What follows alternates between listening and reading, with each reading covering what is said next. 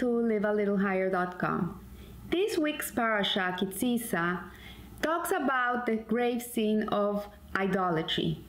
Just after the Jewish people had received the Torah at Mount Sinai, not more than 40 days later, they were already idol worshipping a golden calf. The Haftarah that we read in Shul this week, which is Haftarah, is a part of the Tanakh in which we have the Nevi'im, the prophets, and usually the Haftarah is connected to the parasha, in which it discusses the main point of the parasha. So this Haftarah this week talks about Ahav, the 8th king of Israel, who ruled between 3021 and 3041 of the Jewish calendar, was for the most part a very wicked king, and together with his famous wife Jezebel, the daughter of King of Sidon, they encouraged idolatry in the kingdom, and through their reign, particularly, they made the prophets sin with idol worship. And they idol worshipped mostly the Canaanite idol called the Baal, which really the worship of this Baal was that people would throw their feces on it, and this is a way in which they would worship this idol. And what it represents is that they worship the material world, because this is the excrement is the lowest of the lowest of the material world. So this is what they made important, what was not important. So here the Rebbe explains in a Siha this Haftarah, in which what is the difference between idol worship and vacillation. The prophets were condemned because they were idol worshipping this Baal, this idol, but the Jewish people were vacillating. They were between worshipping and not worshipping. So we see here that on this Haftarah, the account of Prophet Elijah, this is a prophet that is in this parasha, his response to a troubled period of the Jewish history, and in a situation that endangered the life of the Jewish people because of their ideological vagueness. And we see here also that the question is here, what is the difference between vacillation and idol worship? So we see that to understand Elijah's intention, that he put the challenge on the prophets, he was challenging them, is we must begin by seeing the difference between these two forces. So we see here, what is the root of idol worship, to understand it? What does idol worship mean really? What is the sin of idol worship?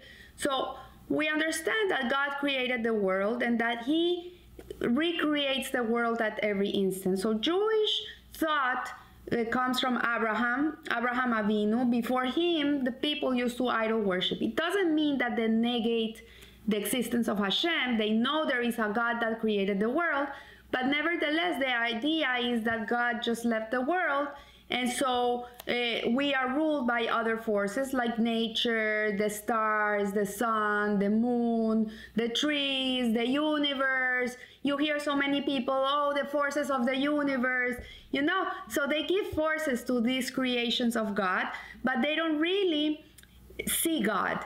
And it's like when the tree is being chopped, and the only thing he sees is the axe, but he doesn't see that there's a wood chopper, and that's idol worship. So when we realize that behind all this sin, behind all these forces that God created to rule the world, to move the world, they do have an effect on the world, but at the end of the day, the one that is controlling these forces is Hashem. It's like when you go to a marionette show and you see the marionettes going with the strings, it's like if you would believe that the marionettes are the ones that are alive, but in reality, there's somebody behind the scenes that is holding the strings and it's moving the marionettes. So it's the same way. So that's the root of idolatry. This is what and it's a big sin. It's a huge sin, because we don't recognize the true God. We don't recognize where everything comes from. So Ramban attributes the origin of idolatry to the fact that the creative energy by which God sustains The universe is channeled through natural forces. So God created a world in which he hid himself in nature. And it's more, the word teva, which is nature, is the same gematria as the word Elohim, which is the name of God that is hidden in nature. So here we see that the stars and the planets are ruled by God. It's not that God created them and he gives them free reign. They have a certain energy, and they have a certain, like the sun has a program to rise at this time in this country and at this time in this country. It has like your wake up watch, like your alarm clock. You put it to wake you up, but it doesn't mean that he is waking you up. You are the one that put it on the timer. So here the same, idolatry begins when the intermediaries are worshipped in themselves as the rulers of human destiny. When people say, oh, those are the universe gave me this, and the universe gave me that, and the energy of the universe, that is idol worship. So Hasidut explains the difference between a father and a mother, and the planetary influences. And this is very interesting because both seem to be causes of our existence, and yet one is commanded to honor one's parents and forbidden to worship the stars. So what's the difference? The reason is that God gave us the parents, and the parents have free will.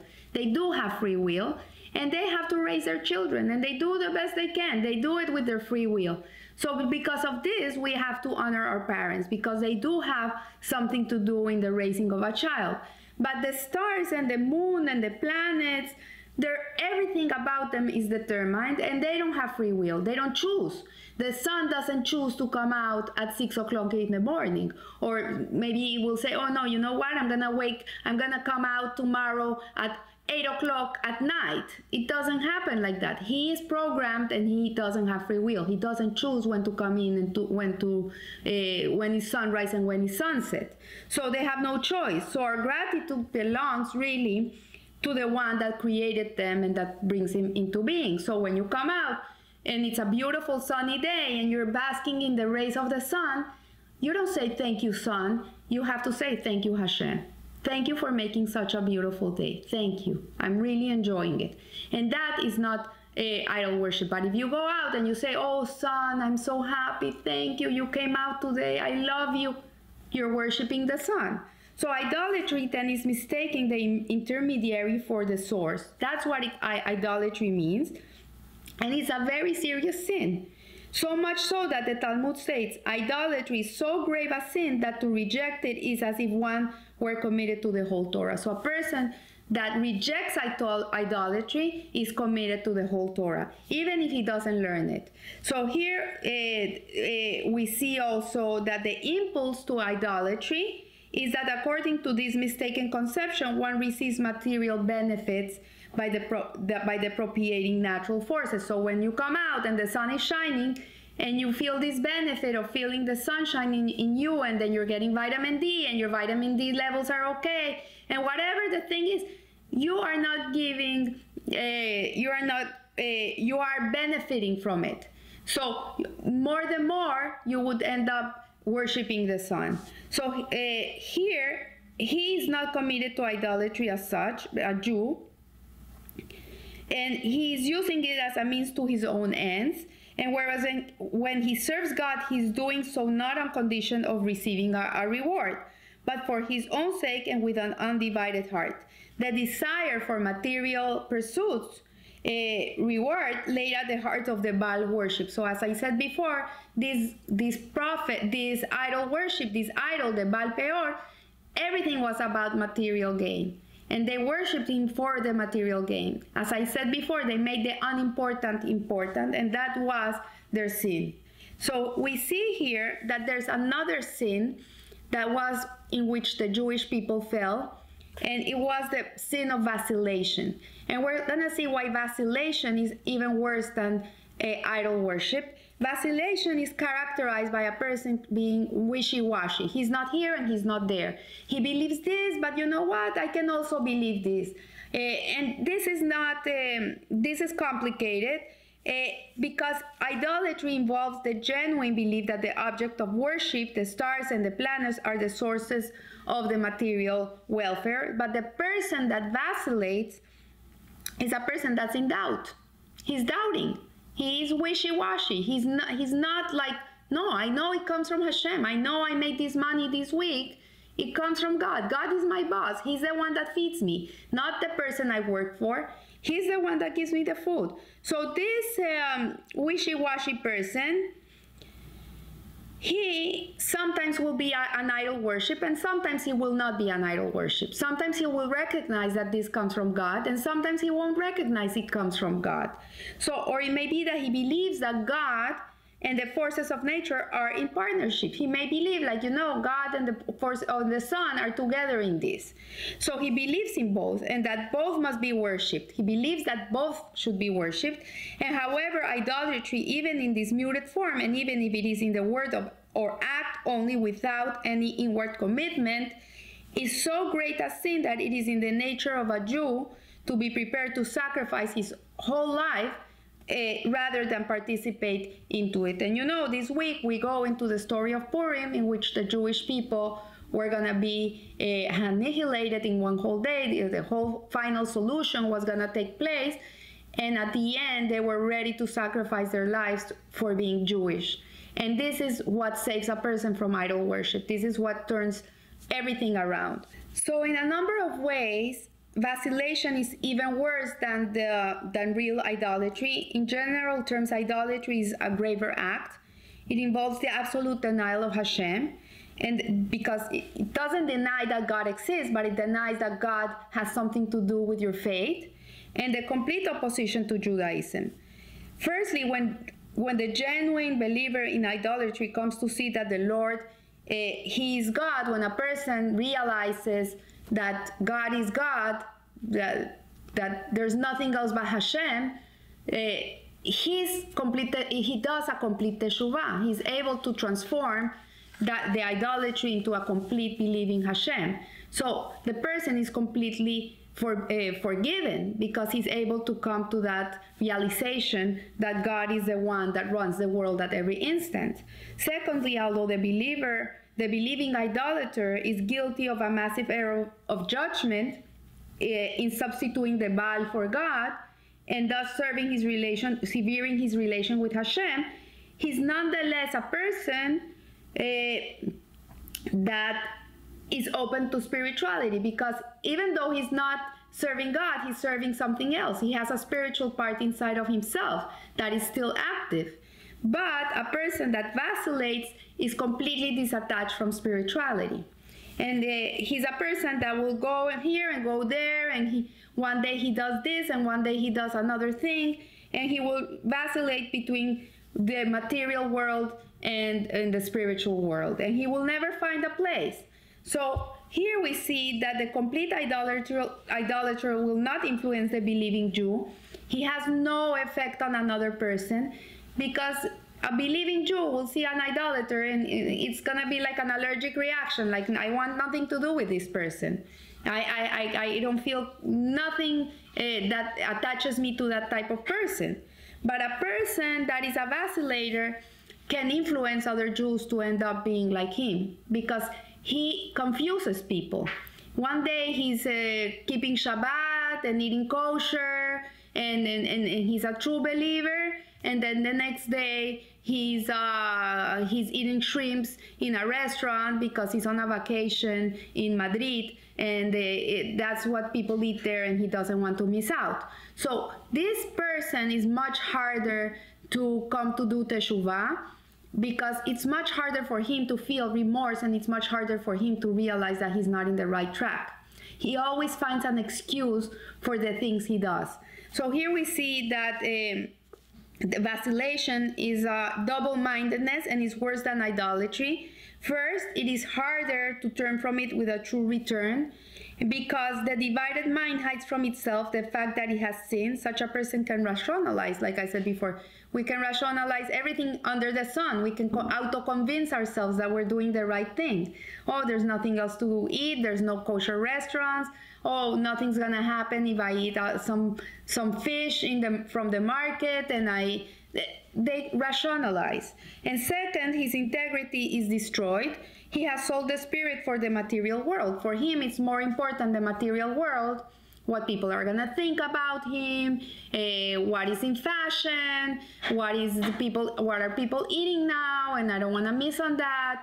And there's this special fish that came out from the sea, and it has no skin, no fins, and no scales, and how am I not gonna try it? So he has exchanged the world to come for the glitter of money and the shadow of honor. And third, he draws others into sin. So the path of return, this is the meaning of this Haftarah and the primary challenge of the Jew. How long will you vacillate between the two opinions? And this was what the prophet Elijah was trying to bring the people back, trying to make them see their mistakes and trying to make them see how erred their way of thought was. At the end of the Haftarah, we read that the Jewish people do return in repentance and say twice, the Lord, He is God, the Lord, He is God. And they say it twice. And it makes an emphasis here because when the Jewish people received the Torah at Mount Sinai, they say, I am the Lord your God. It was said only once. So from here we learn that repentance, the Shuvah, really takes a Jew higher from where he was. The only purpose that a person falls is to rise up.